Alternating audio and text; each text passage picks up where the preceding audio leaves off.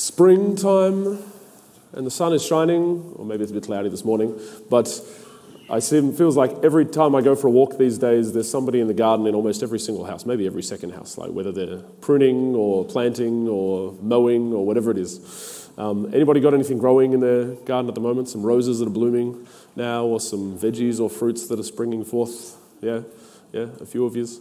We've got this strawberry plant in our little courtyard that's bursting with strawberries. I had a look at it again this morning. It's just like full on. They're growing too quickly for us to be able to eat.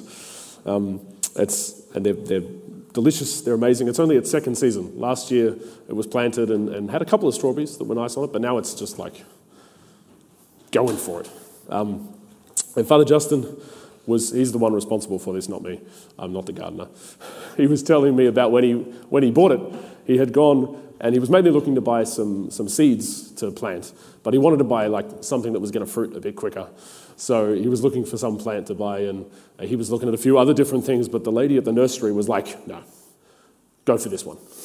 This is the one you want. If you want to see something bearing fruit, this strawberry plant is the one that you want.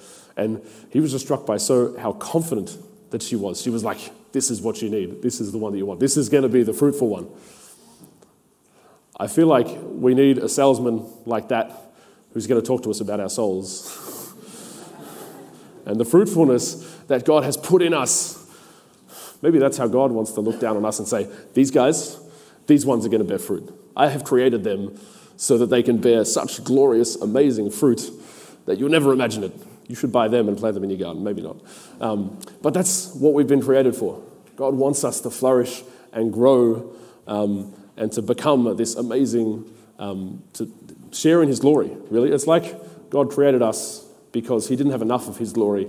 He wanted to kind of multiply it and get more. That's what we're supposed to flourish and grow into. There's a line in a hymn from the prayer of the church that says, the seed of glory sown in man will flower when we see your face. That just so excites me that we are a seed, or there's this seed of God's glory in us. And what he wants to see is that flourishes. And even if we taste God's glory and his love and see the fullness of life now in some way, that's even just a seed, just the tiniest taste compared to what's going to flourish into this big, fruitful, flowering, blossoming tree when we see God face to face and sharing that in heaven. Isn't that exciting? So cool. And we might believe that, but I think there's this disconnect where even if we believe it firmly, we don't always necessarily think that it's going to come about. We might not hope for it with all the confidence that we should. I think that comes about because we know that whether or not we become that fully blossoming plant actually has something to do with us. There's some part that we have to play in that. In some very real sense, it's up to us. And then that can bring us the anxiety, the questions of like, but how can I become that holy? How can I grow into what God wants me to do? How can I allow that to happen? What if I don't know what I'm doing? What if I fail? What if I say the wrong things or do the wrong things? Or what if I just mess it all up? And this kind of fear can actually paralyze us. It can stop us from going out there and trying. It can stop us from trying to grow, being open to what God has for us. And I think this is the kind of fear that we see at work in the third servant of today's parable. Because he wasn't willing to do anything. He was paralyzed by this fear and just took what God had given him and buried it in the ground. So the question to ponder today, I think, is how do we allow what God has sown in us to come to fruition? How do we allow that to blossom into the great, glorious tree that he wants us to be? Thankfully, Jesus explains it perfectly in this parable. So let's look at what he says. There's a master who goes away for a time, and he entrusts some of his resources, quite a significant amount of resources, to a couple of his servants so that they can do what they want with them. So he entrusts them with the money. He goes away. They do some stuff. He comes back, and then he meets with each of his servants and has this kind of evaluation of their efforts, and he rewards some, others he doesn't. So the first servant is given 5 talents. He's given the most. When the master goes away, he trades with them. He brings them out and does what he can. He makes 5 more talents. Then when he comes face to face with the master again, the master says, well done, good and faithful servant. you can enter into your master's joy. Cool, good result. Second man is given 2 talents. He also does what he can. He trades with them, he invests, he does whatever. He makes 2 more talents. When he comes face to face with the master, when he returns, he also gets this good judgment. Well done, good and faithful servant. Enter into your master's joy.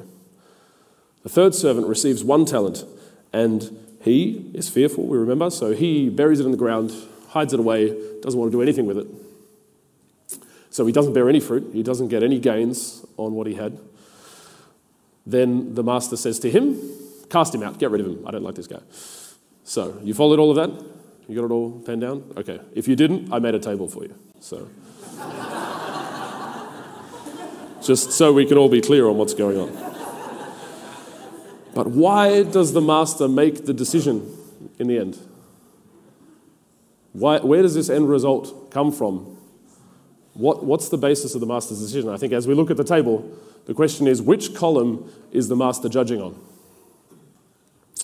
Is it, I think this is the first place our minds go to, is the master judging on the fruits column, the results of their work, the success or the lack of success? It kind of makes sense. Seems like a good suggestion because it correlates well. He made 5 talents and he got a good result. He made 2 talents and he got a good result. He didn't make anything and therefore he got no reward. So it kind of makes sense. But if we follow that line of thinking, we butt up again against these fears that I was talking about. Because if God's judgment upon us at the end, if whether we're going to get to what God wants for us in the end is dependent upon our successes, then suddenly we can become very anxious and go, oh no, what if I fail? What if I don't know what I'm doing? What if I say the wrong thing? Or what if I completely mess it up? And that kind of fear can just paralyze us from doing anything. So we don't use anything that God's given us. We hide away our resources. We don't invest and trade.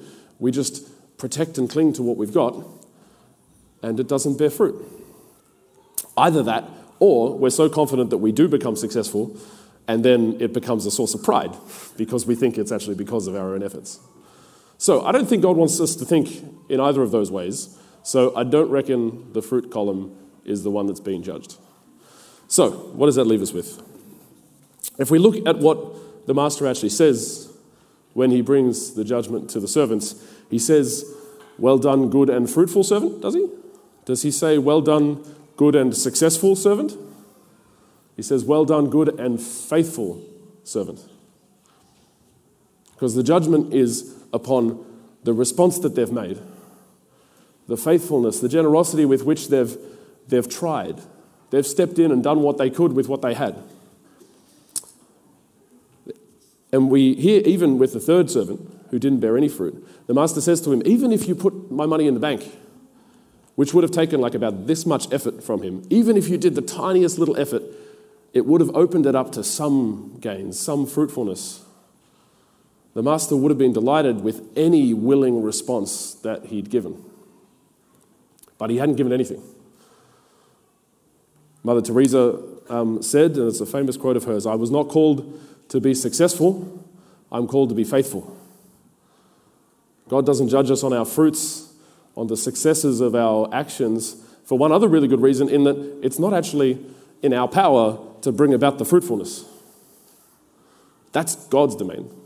We can only offer our efforts, be faithful and generous with what we've been given, and if God wants to make that successful in the short term, then he will. Sometimes he doesn't. In the end, if we're faithful with what we've got, then he's going to make it fruitful and we're going to flourish into that great big strawberry tree that he wants us to be. But if we don't bring anything forward, God can't do anything. If we hide our talent away, like the third servant, if we don't respond to what he's giving us, then there's no fruitfulness that God can bring forth. He can't do anything in that situation.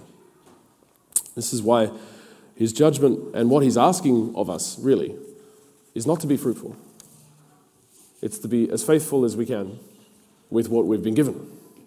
To be open to seeing his fruits come. To kind of step in and put what we've got on the table. So I think there's two invitations that come to us from this parable today. And the first one is that we should be free from this fear. We don't need to be paralyzed by these thoughts of, oh no, what if I do it wrong? What if I mess it up? What if I don't know what I'm doing? God wants us to be free and be able to use what He's given, to respond. And because this kind of, the stinginess that comes from that fear will never bring about the fruits of the kingdom.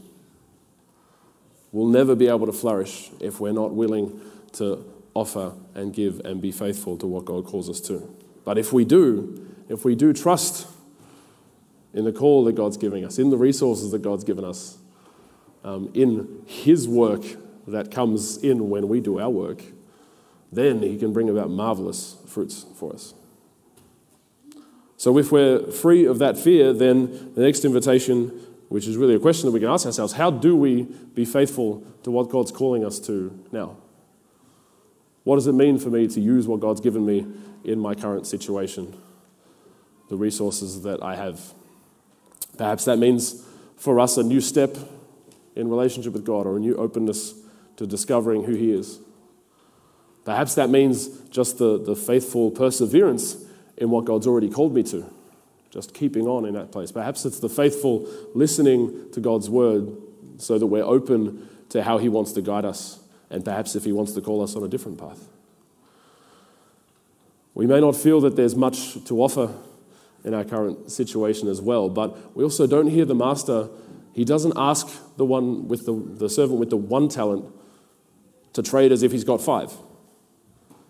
And we don't hear Him comparing the 2-talent guy with the 5-talent guy. They made different amounts of fruit, but they worked with what they'd been given. We like to compare like that, but God didn't. The Master didn't in the parable. We can only give God what we've got. We can only respond with what we've got in the situation that we find ourselves in. But the good news is that every single situation, every moment, is a time when we can make a response. We can be generous with what we've got. We can be faithful to whatever God's giving us in that moment. We don't need to wait for some holy moment down the track. Because however boring or however hard or however ordinary or however meager that situation might seem, it's a moment where we can encounter God and be open to responding to Him. We come to God in Mass and do this very thing. We bring God a couple of bits of bread and a mouthful of wine. Like what we're going to bring forward in the offertory in a couple of minutes' time would scarcely cost $5. But God takes that, an absolutely meager offering, and He turns it into the very substance of His divinity. He turns this little pittance that we offer Him, He turns it into the sacrifice which brings about our salvation. Yeah? And He does this as well when we can offer Him our loving attention in a conversation with someone. When we can offer Him our faithfulness to our vocation. We can offer Him our perseverance to turn up at work or at prayer or in our family, just to turn up and serve and be open again and again and again. However small the offering is, if we're faithful there, we're opening up to that great fruitfulness that God wants to bring. And if He can do such amazing stuff with the meager offering that we bring to Him in the Eucharist, then what is He going to do with that little offering that you can make Him in the most ordinary moments of your life? And if we remember again, going back to the strawberry plant and the seed that we are, the glory that God has created us for, that's the fruitfulness that He wants to bring forth from our lives. That's what He wants us to blossom into in the end. So how much fruit does God want to bring if we're able to open up to His grace? If we're able to continue to offer what we have, where we are, as faithfully as we can. Hello, Father Dan here. If this homily has been helpful, there are a few things I'd love for you to do. Firstly, subscribe to this podcast or share this episode with someone who might find it helpful. And consider also helping us to expand our mission and reach out to more people by donating at stbenedicts.com.au/donate, or you can click on the link in the podcast description. Thanks so much for joining us and have a blessed week.